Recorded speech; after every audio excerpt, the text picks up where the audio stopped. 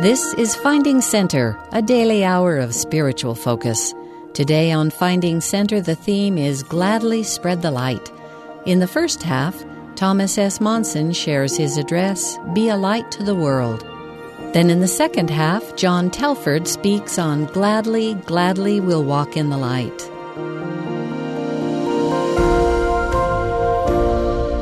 I've wondered what I might say to you today, knowing that this is one of the most marvelous audiences in the world. Nothing quite like it. We'll always remember this meeting, where we were and who we were sitting next to and what songs were sung and what words were spoken. So I pray that I might have the direction of the Lord as I express my thoughts to you. What a glorious sight you are.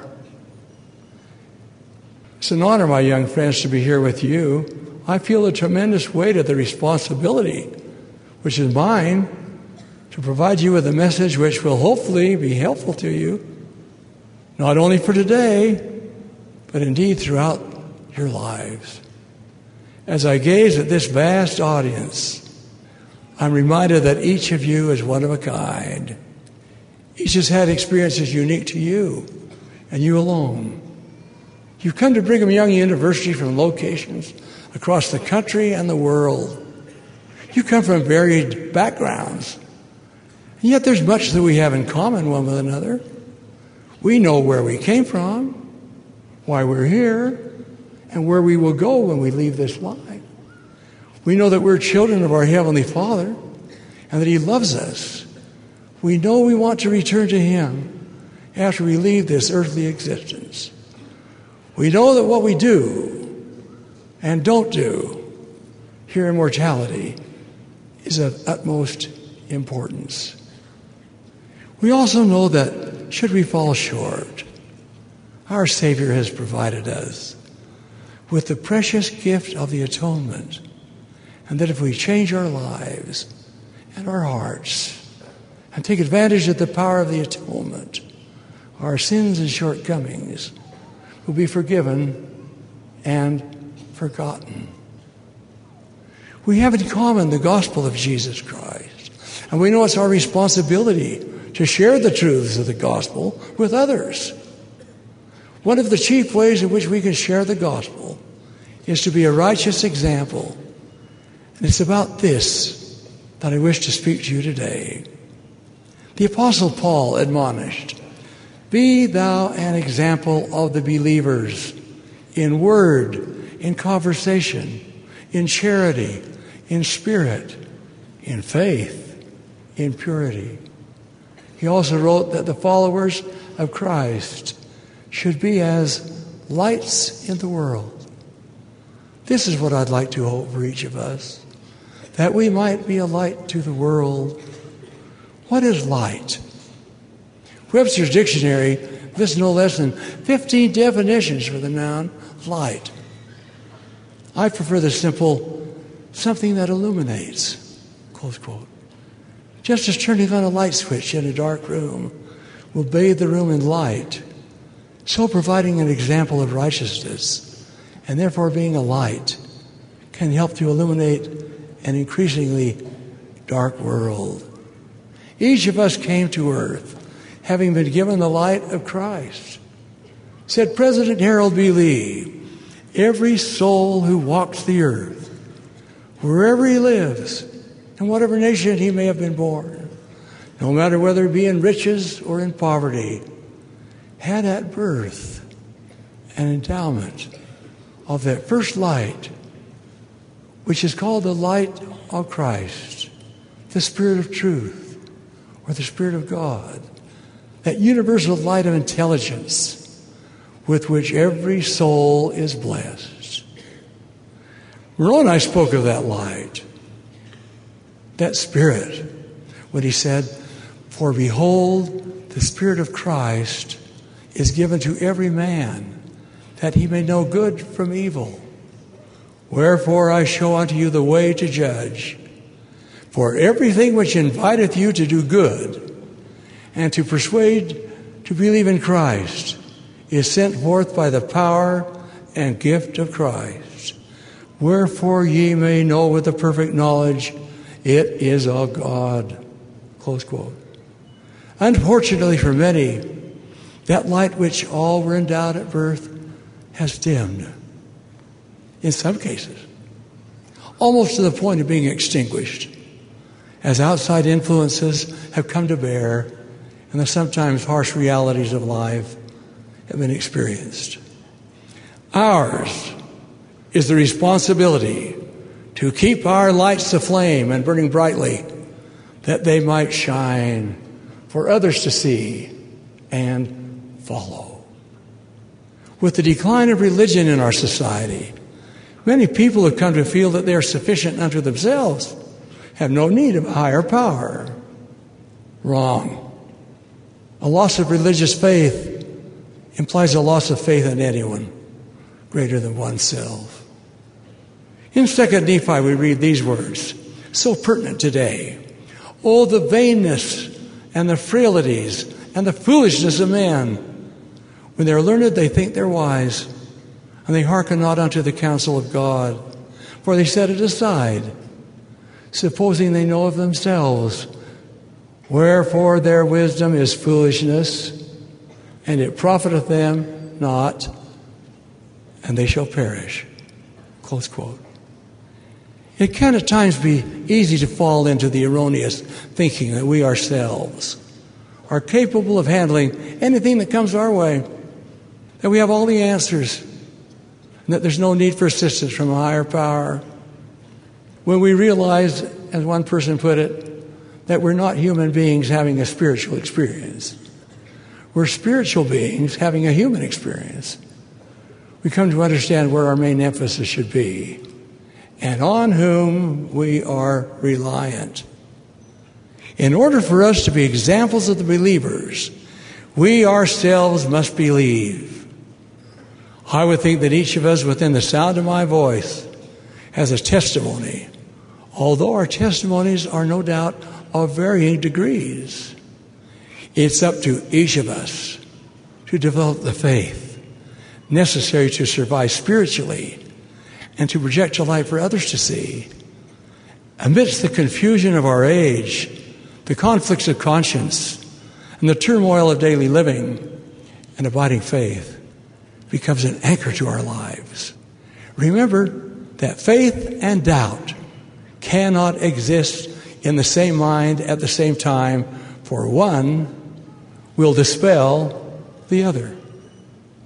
Among the most effective ways to gain and keep the faith we need would be to read and study the Scriptures and to pray frequently and consistently.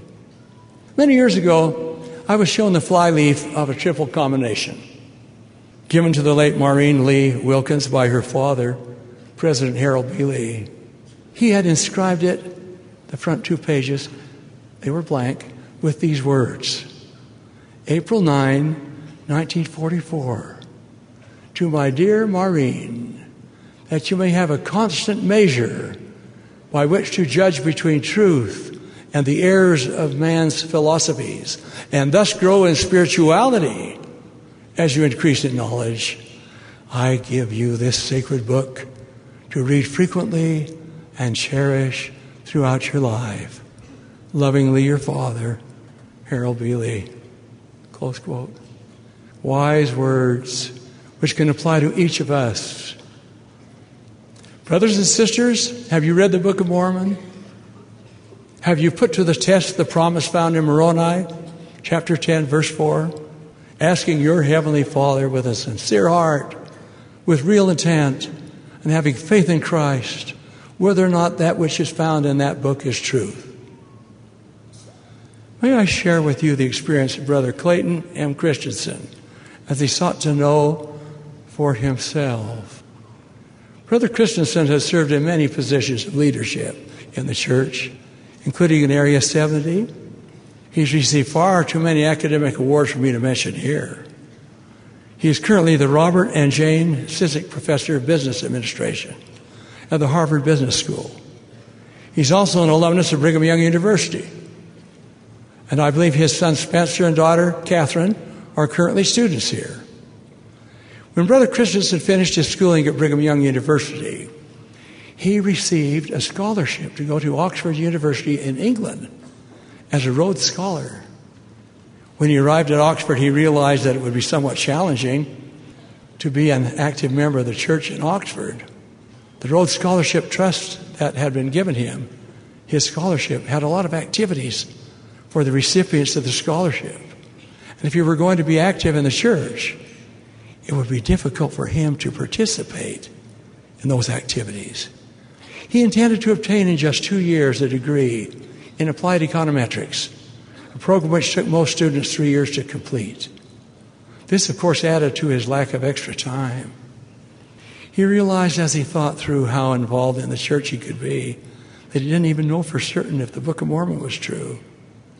He realized that he had read the Book of Mormon 7 times up to that point, and after each of those 7 times, he had knelt in prayer and had asked God to tell him if it was true. He had received no answer, as he thought through why he hadn't received an answer. He realized that each time he had read the Book of Mormon, it was because of an assignment, either from his parents, or a BYU instructor, or his mission president, or a seminary teacher, and his chief objective had been to finish the book. But now, as he was about to commence his studies at Oxford, he realized that he desperately needed to know if the Book of Mormon was true.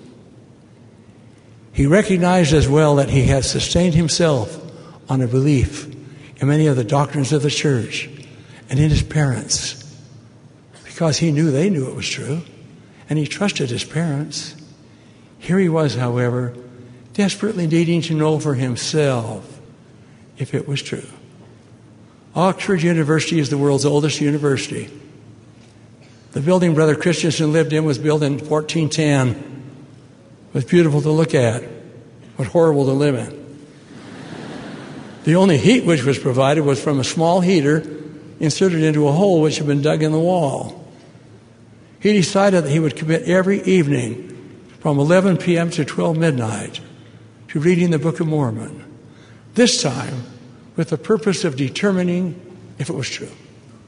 He wondered if he dared spend an entire hour each night, because he was in a very demanding academic program.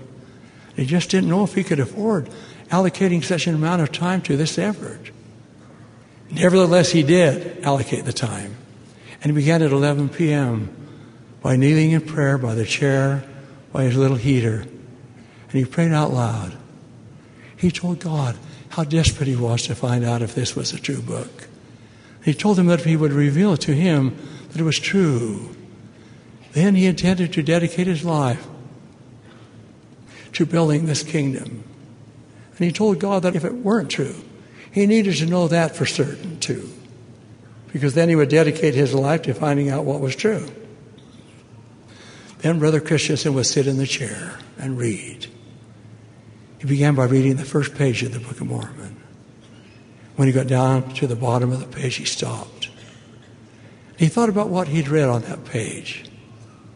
And he asked himself, could this have been written by a charlatan who was trying to deceive people?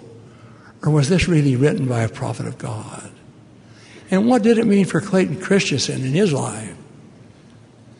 Then he put the book down and knelt in prayer and verbally asked God again, please tell me if this is a true book. Then he would sit in the chair and pick up the book and turn the page and read another page. Pause at the bottom and do the same thing. He did this for an hour every night, night after night, in that cold, damp room at the Queen's College in Oxford. By the time Brother Christensen got to the chapters at the end of 2 Nephi one evening, when he said his prayer and sat in his chair and opened the book, all of a sudden there came into that room a beautiful, warm, loving spirit that just surrounded him and permeated his soul and enveloped him in the feeling of love that he had not imagined he could feel. He began to cry. He didn't want to stop crying, because as he looked through his tears at the words in the Book of Mormon, he could see truth in those words that he never imagined he could comprehend before. He could see the glories of eternity and what God had in store for him as one of his sons. Brother Christensen said he didn't want to stop crying. That Spirit stayed with him for the whole hour. Then every evening as he prayed and sat with the Book of Mormon by the little heater in the room, that same Spirit returned, and it changed his heart and his life forever. President Ezra Taft Benson, 13th president of the church, said, "When you choose to follow Christ, you choose to be changed. The world will shape human nature, but Christ can change human nature, and changed men and women can change the world." Brother Christensen has indicated that he loves to return to Oxford. Most of the people there are either students or tourists who come to look at a beautiful university, but he loves to return there because it's sacred to him. And he can look at the windows of that room where he lived, and he recognizes it as the place where he learned that Jesus is the Christ and that Joseph Smith was the prophet of the restoration for the church. Brother Christensen has stated that he looks back at the conflict he experienced when he wondered if he could afford to spend an hour every day apart from the study of applied economics to find out if the Book of Mormon was true. He says, and I quote, "I use applied econometrics maybe once a year, but I use my knowledge that the Book of Mormon is the Word of God many times every day of my life.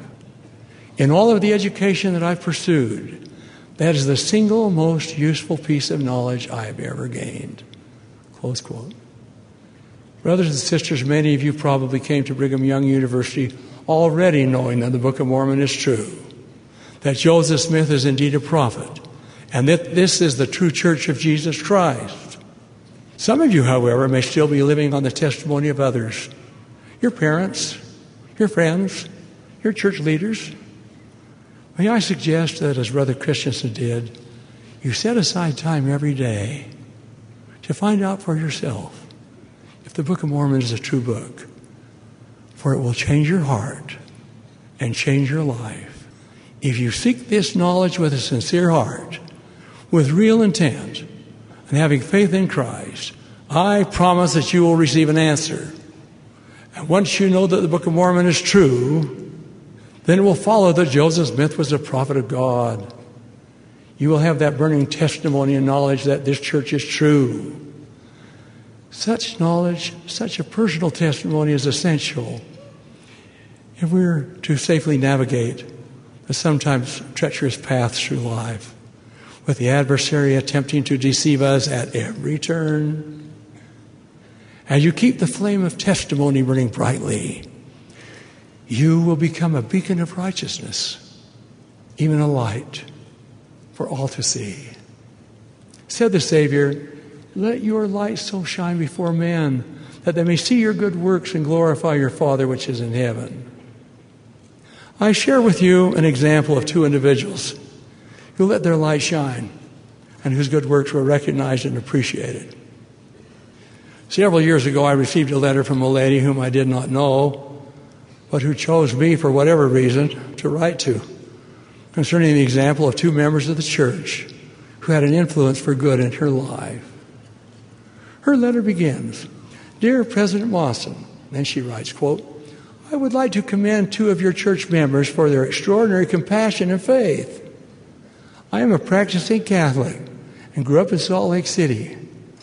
Oftentimes as a youth I remember feeling ostracized by the other children who lived on our block because I was not a member of the LDS Church. I must admit that this impression has stuck with me for many years, until my encounter with Rick and Dan McIntosh. Last year, my sister's husband, Tom Brown, was diagnosed with a malignant brain tumor, was given 1 year to live. He passed away last week. Of course, neither my sister nor her husband are members of your church. For the past year, Rick, who is the bishop of the ward, close to my sister, and Dan, has spent countless hours with my sister and her family. They've prayed numerous times for Tom, and their wives have brought food to the house.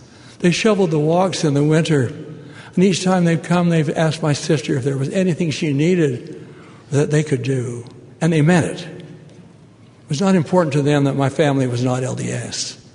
Tom was their neighbor and their friend, and they were there to do whatever they could to help.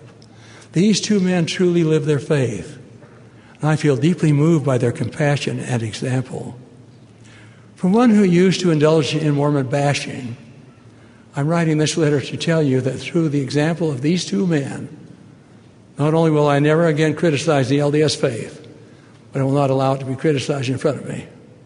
Your church has my deepest respect. Close quote.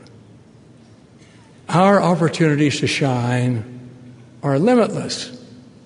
They surround us each day, in whatever circumstance we find ourselves.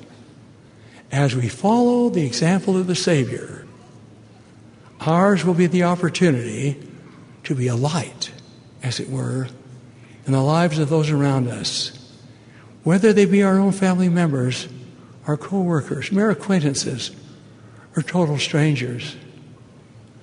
It has been my opportunity through the years to associate with countless individuals who I would consider to be outstanding examples, even lights to the world. There's a special spirit we feel around such people, which makes us want to associate with them and to follow their example. I would venture to guess that some of you in this audience are members of the church today or have become active in the church because of such examples. When we encounter them, they're a powerful influence, for they radiate the love of the Savior and help us to feel His love for us. In speaking of those who are unafraid to live lives of righteousness and example, I'm reminded of one of the missionaries who served in Eastern Canada when I was the mission president there. He was a special young man by the name of Elder Roland Davidson. He was dedicated, hardworking, and obviously loved the gospel of Jesus Christ. And then he became very ill. After weeks of hospitalization, as the surgeon prepared to undertake extremely serious and complicated surgery, he asked that we send for the missionary's parents. He indicated there was a great likelihood that Elder Davidson could not survive the surgery. His parents came. The evening before the surgery, his father and I, in that hospital room in Toronto, Canada, placed our hands upon the head of that young missionary and gave him a blessing. What happened the following day provided for me a never-to-be-forgotten example of the influence of a true believer. Elder Davidson was in a 6-bed ward in the hospital. The other beds were occupied by 5 men with a variety of illnesses. The morning of Elder Davidson's surgery, his bed was empty. I learned later that the nurse came into the room with the breakfast these husky men normally ate. She took a tray over to bed number 1 and said, "Fried eggs this morning, and I have an extra portion for you." Close quote. Bed number 1 was occupied by a man with his toe wrapped up in a bandage. He suffered an accident with his lawnmower. Other than his injured toe, he was well physically. He said to the nurse, "I'll not be eating this morning." "All right," said the nurse. "We'll give your breakfast to your partner in bed number 2. As she went over to bed number 2, he said, "No, thank you. I think I'll not eat this morning." She said, "That's 2 in a row. I don't understand you men. There's no one this morning in bed 3. She glanced at the bed Roland Davidson had occupied. Then she went on to bed 4, bed 5, bed 6. The answer was the same from each one. "No, this morning I'm not hungry." The young lady put her hands on her hips and said, "Every other morning you eat us out of the house and home. Today not one of you wants to eat. What's going on here?" And the man who occupied bed number 6 came forth with the answer. He said, "You see, bed number 3 is empty. Our friend Davidson is in the operating room under the surgeon's hands. He needs all the help he can get. He's a missionary for his church. While he's been lying on that bed, he has talked to us about the principles of his church, principles of prayer, of faith, and of fasting, wherein we call upon the Lord for blessings." He continued, "We've come to admire Davidson as a person of great goodness and compassion and faith. He's an example of what a follower of Christ should be. He's touched our lives, each one of us, and we are fasting for him today." The operation performed on Roland Davis was a success. In fact, when I attempted to pay the surgeon, he refused any money, saying it would be dishonest for me to accept a fee. I never before performed surgery when my hands seemed to be guided by a power which was other than my own. No, he said, I wouldn't take a fee for the surgery which someone on high helped me to perform. Close quotes. My friends, may we be, as the Apostle Paul admonished, an example of the believers in word, in conversation, in charity, in spirit, in faith, in purity. May we always be known as followers of Christ, and as such, become as lights in the world. I want you to know that I can feel your collective goodness here today. You are choice sons and daughters of our Father in heaven. Just think how much good can come to the world from our collective lights as we allow the gospel to radiate through us. Over the years, I've enjoyed collecting gems of wisdom from movies and musicals. I always have with me a pen and a piece of paper so I can write down any quotes I might find worthwhile. I have quite a collection. On one occasion, some years ago, I was watching the animated movie, The Lion King, with a few of my children. I took many notes, for I found lessons there. That which I desire to share with you is an exchange which takes place between a grown-up Simba and the spirit of his departed father. Mufasa, as Simba is doubting himself and his destiny, says, Mufasa's spirit, look inside yourself, Simba. You are more than what you have become. Remember who you are. Remember. To all who are here today, I say, look inside yourself. You are more than what you've become. Remember who you are. You are a son or daughter of our Heavenly Father. You come from His presence to live on this earth for a season and to live in such a way that you are an example of the believers and a true light to the world. When that season has ended, you will be able to return to live with Him once again. May this be your blessing as you nurture your testimony and as you follow the example set for you and for all of us by our Lord and Savior Jesus Christ, the true light which lighteth every man and woman that cometh into the world. Of Him I testify. He is our Savior and our Redeemer, our advocate with the Father. He's our exemplar and our strength. He's the light that shineth in darkness. That each of us here today may pledge to follow Him and to be His lights among men and women is my prayer. In His holy name, even Jesus Christ the Lord. Amen. You've been listening to Finding Center. Our theme today is Gladly Spread the Light. We've just heard from Thomas S. Monson.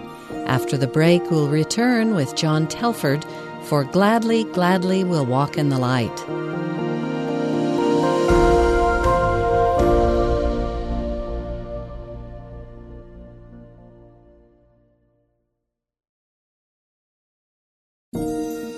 This is Finding Center, a daily hour of spiritual focus. Our theme today is Gladly Spread the Light. Next is John Telford, BYU Professor of Visual Arts at the time of this address, titled Gladly, Gladly We'll Walk in the Light.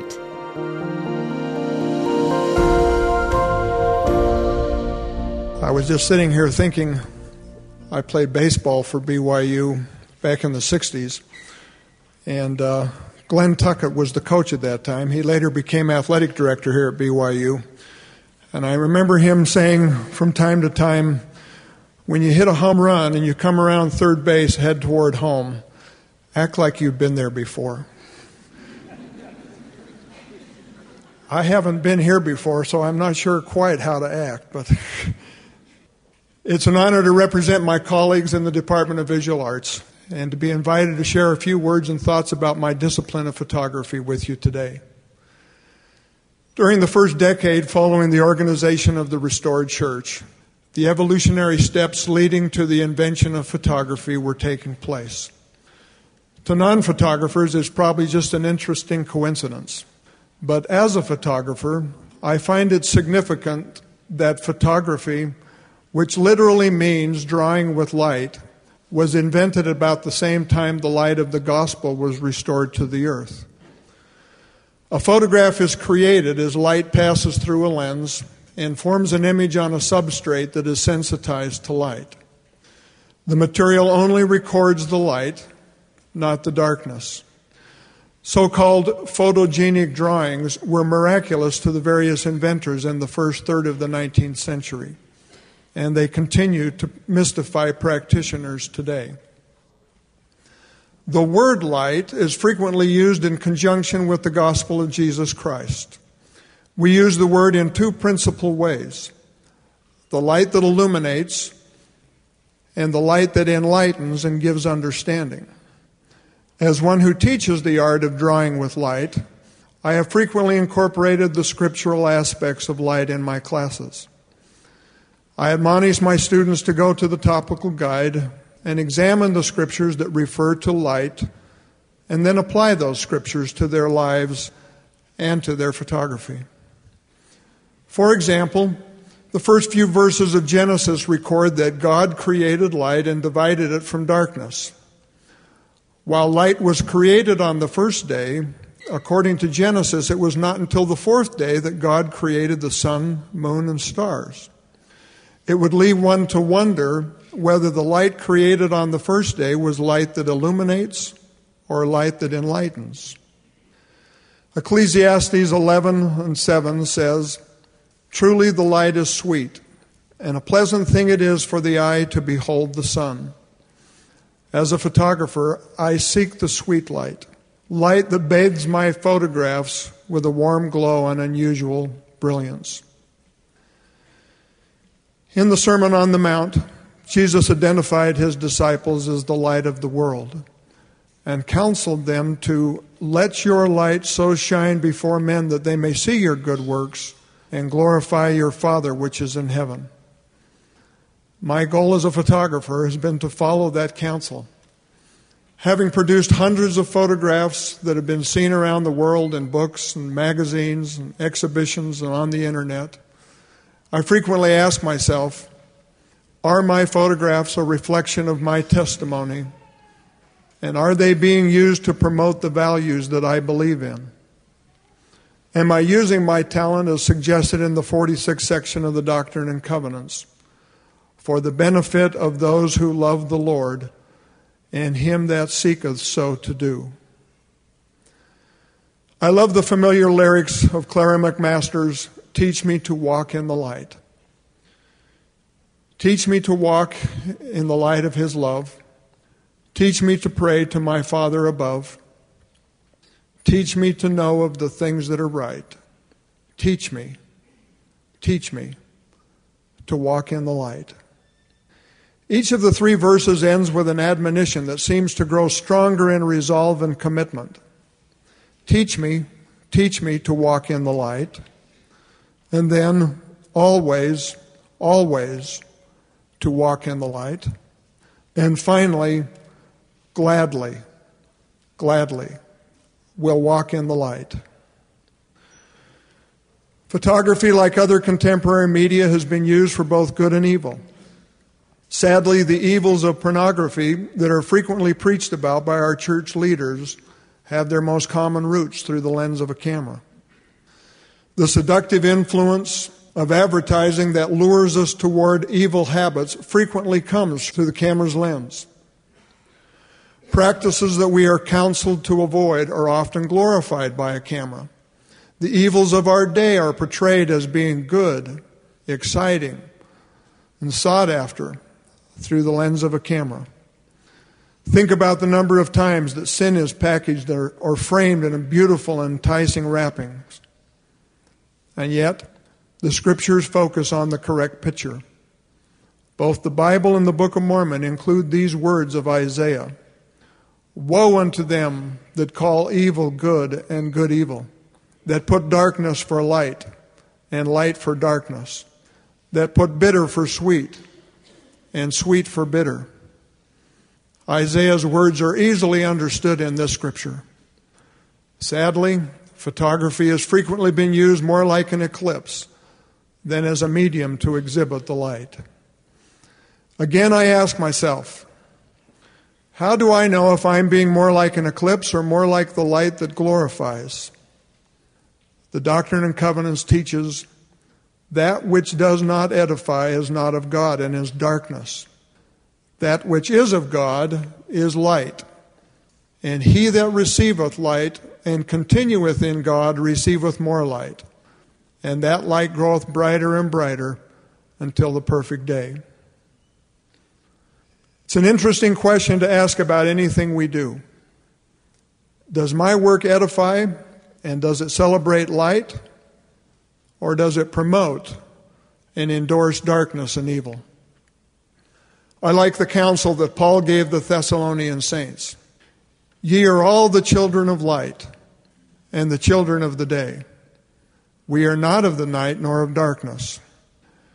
As members of the Church of Jesus Christ of Latter-day Saints, we are the children of light. We have the light of Christ. Always, always, we'll walk in the light. A few years ago, I had the assignment of supervising several students who were completing internships in New York City. Included in the interns were photographers, graphic designers, illustrators, and studio artists.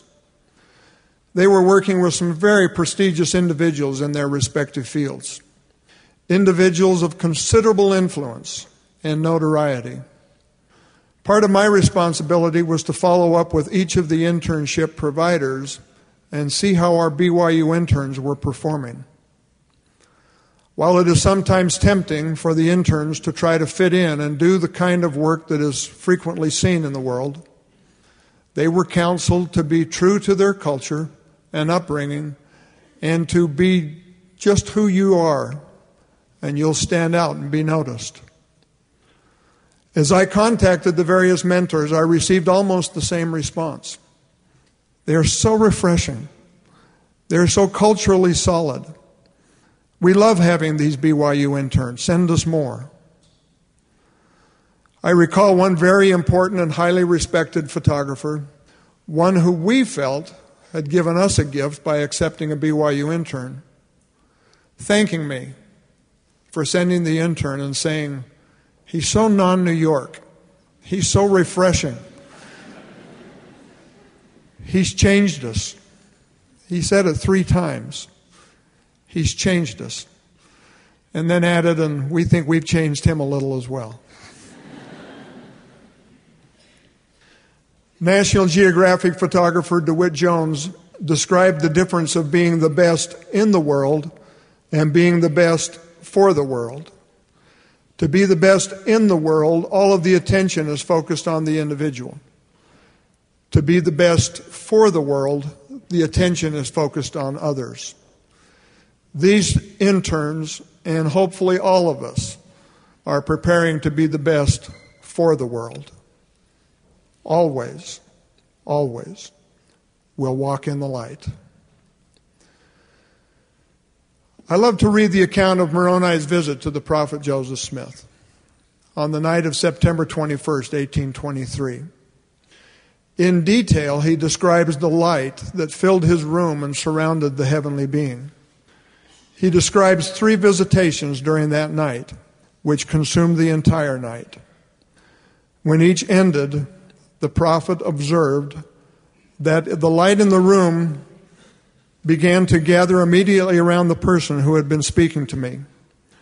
And it continued to do so until the room was again left dark, except just around him, when instantly I saw, as it were, a conduit open right up into heaven. And he ascended until he entirely disappeared. The light that both illuminated and enlightened the young prophet is also the light that the angel ascended upon. It appears to me that in the presence of the angel Moroni, a resurrected being full of light, that Joseph's capacity for understanding and recall was greatly enhanced. He knew when the messenger was quoting Scripture and when Moroni's words varied a little from the way it reads in the Bible. It would seem to imply that Joseph knew word for word what had been told to him after hearing it 3 times that night and once again the next day. It would indicate, as the Doctrine and Covenants says, that if your eye be single to my glory, your whole bodies shall be filled with light, and there shall be no darkness in you. And that body which is filled with light comprehendeth all things. Teach me to walk in the light. May I share with you some examples of the light that has illuminated some of my photographs? While en route to an appointment with a very important photographer, I passed a stand of trees with morning light streaming through the fog in the trees. With a dutiful commitment to being on time for my appointment, I drove past the scene. The image of the trees and the light etched deeply in my mind as I drove, until it hurt more to go past the trees than it did to think that I might be late for my appointment. Go toward the light, I heard myself saying. I turned the car around and went back, hoping that it had not changed, and also hoping that the photographer with whom I had an appointment would understand the priority of the photograph. Gratefully, the light was unchanged. Later, when I drove by the trees after my appointment, the fog was gone, and the light had changed, and the magic had disappeared. The beauty was in the light. There's a grouping of 5 trees located a couple of 100 yards from where Ansel Adams' home was in Yosemite Valley. I took a workshop with him in 1974 and would get up each morning to go out and make photographs. When I saw these trees in the pre-sunrise glow that illuminated them, I began to set up the large format camera as quickly as I could. It's a cumbersome process that after years of experience I've been able to reduce to approximately 5 minutes. But at that time it took me about 10 to 20 minutes to set up and make the tedious adjustments to the camera. During the setup time, the sun came up. The trees were the same, but the light was different. The light had changed from soft brilliance to harsh contrast. The ethereal morning light had quickly changed, and I missed my opportunity. Without making an exposure, I put everything away. The next morning, I returned to the same spot 30 minutes earlier and again set up the camera. By the time light readings were taken and exposure calculated, the sun had fully risen, and I missed it again. The third morning, I came even earlier. Again, I set up the camera, calculated exposure, and this time was able to make the photograph. It is a photograph that is still very important to me, and one that in hindsight I can apply the counsel of President James E. Faust. If you can't be on time, then be early.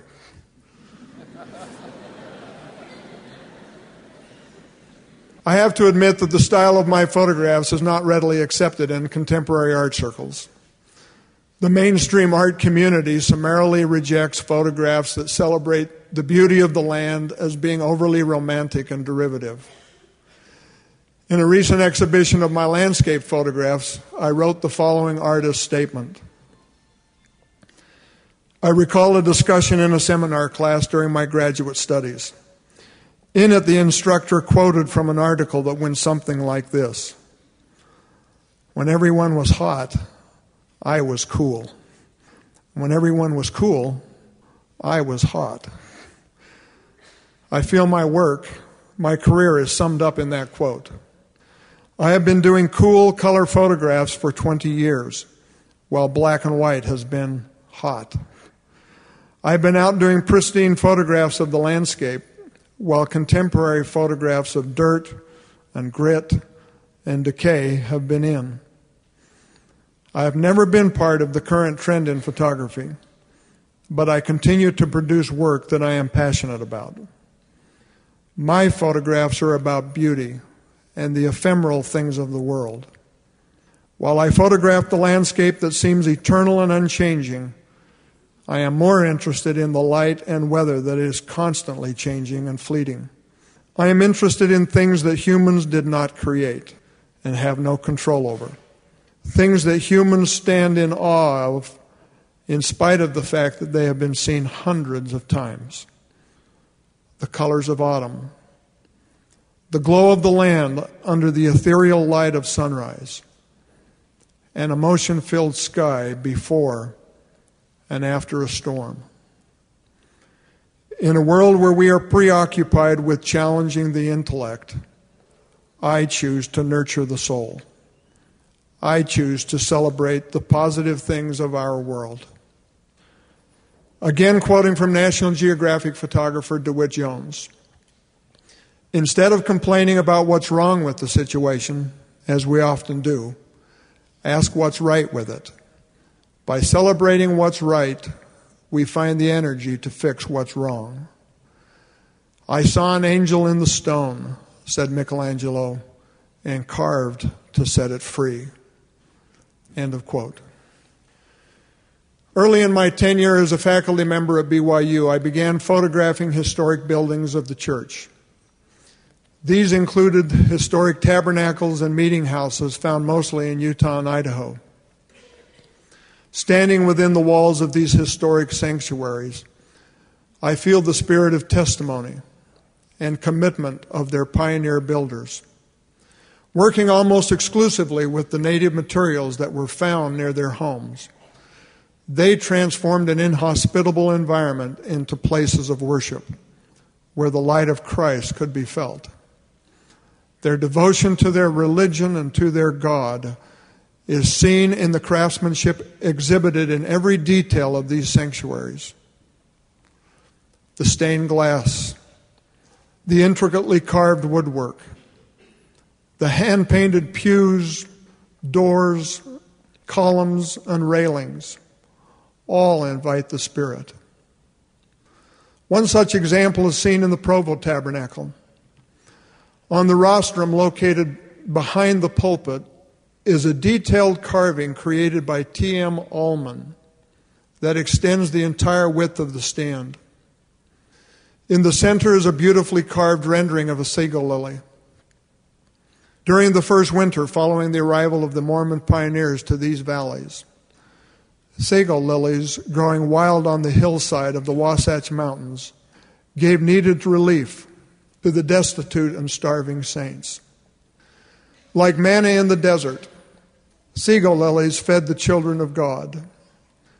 Seen in the Provo Tabernacle, behind the pulpit, behind the speaker, it is a reminder that a loving Father in heaven feeds us both physically and spiritually.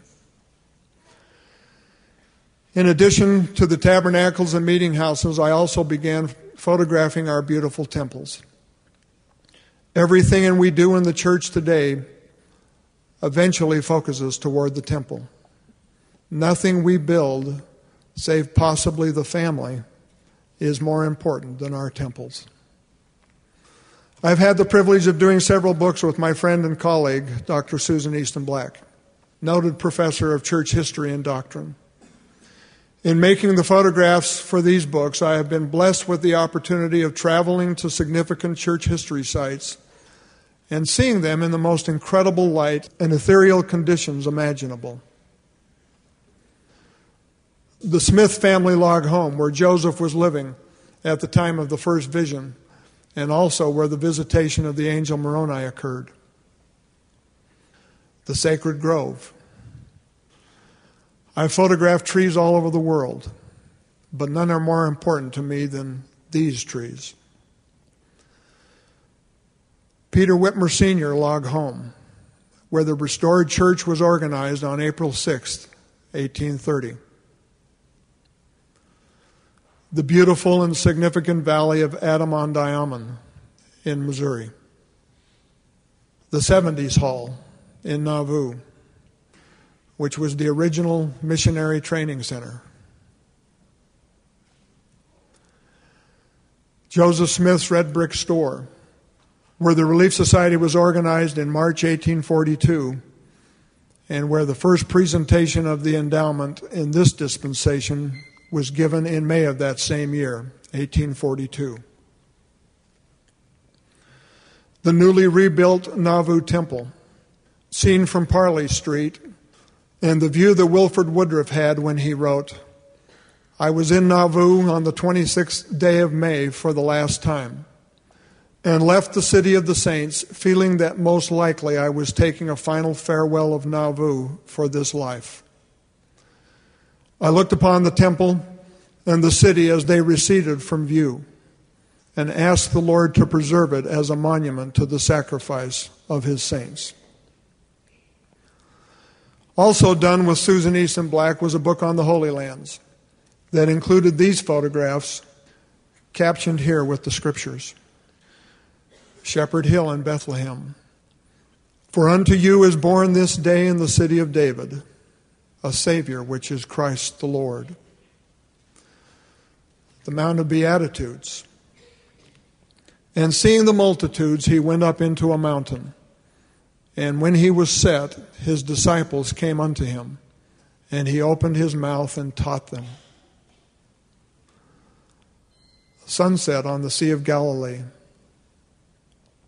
When they had rowed about 5 and 20 or 30 furlongs, they see Jesus walking on the sea and drawing nigh unto the ship. Jerusalem, the holy city. "O Jerusalem, Jerusalem, how oft would I have gathered thy children together as a hen doth gather her brood, but ye would not." A thorn bush at sunrise. "And the soldiers plaited a crown of thorns and put it on his head." And finally, the garden tomb. "Ye seek Jesus of Nazareth, which was crucified. He is risen.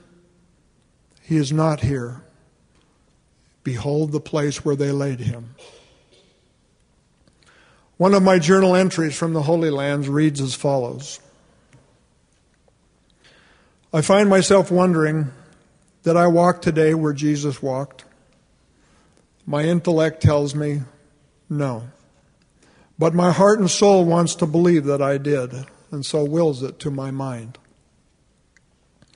We came to Jerusalem, to Israel, hoping to draw closer to Jesus, wanting to walk the path where Jesus had walked.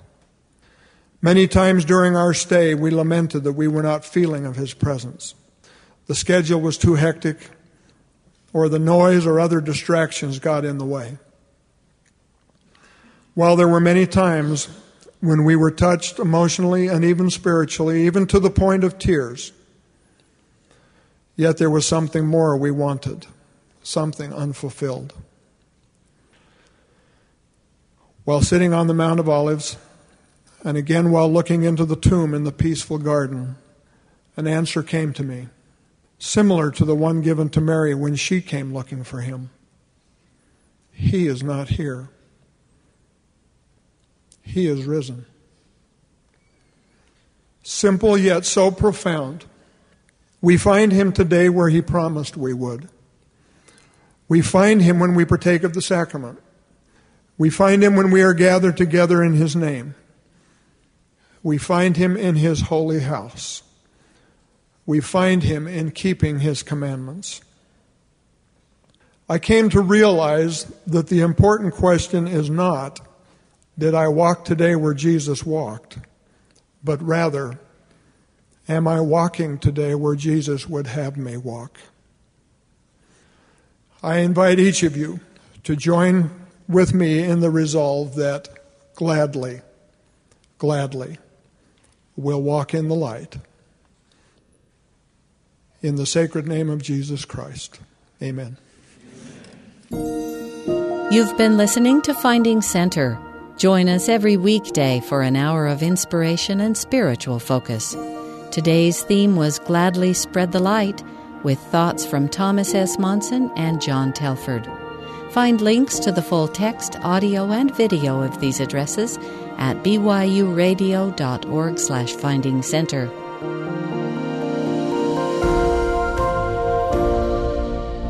Finding Center is a production of BYU Broadcasting.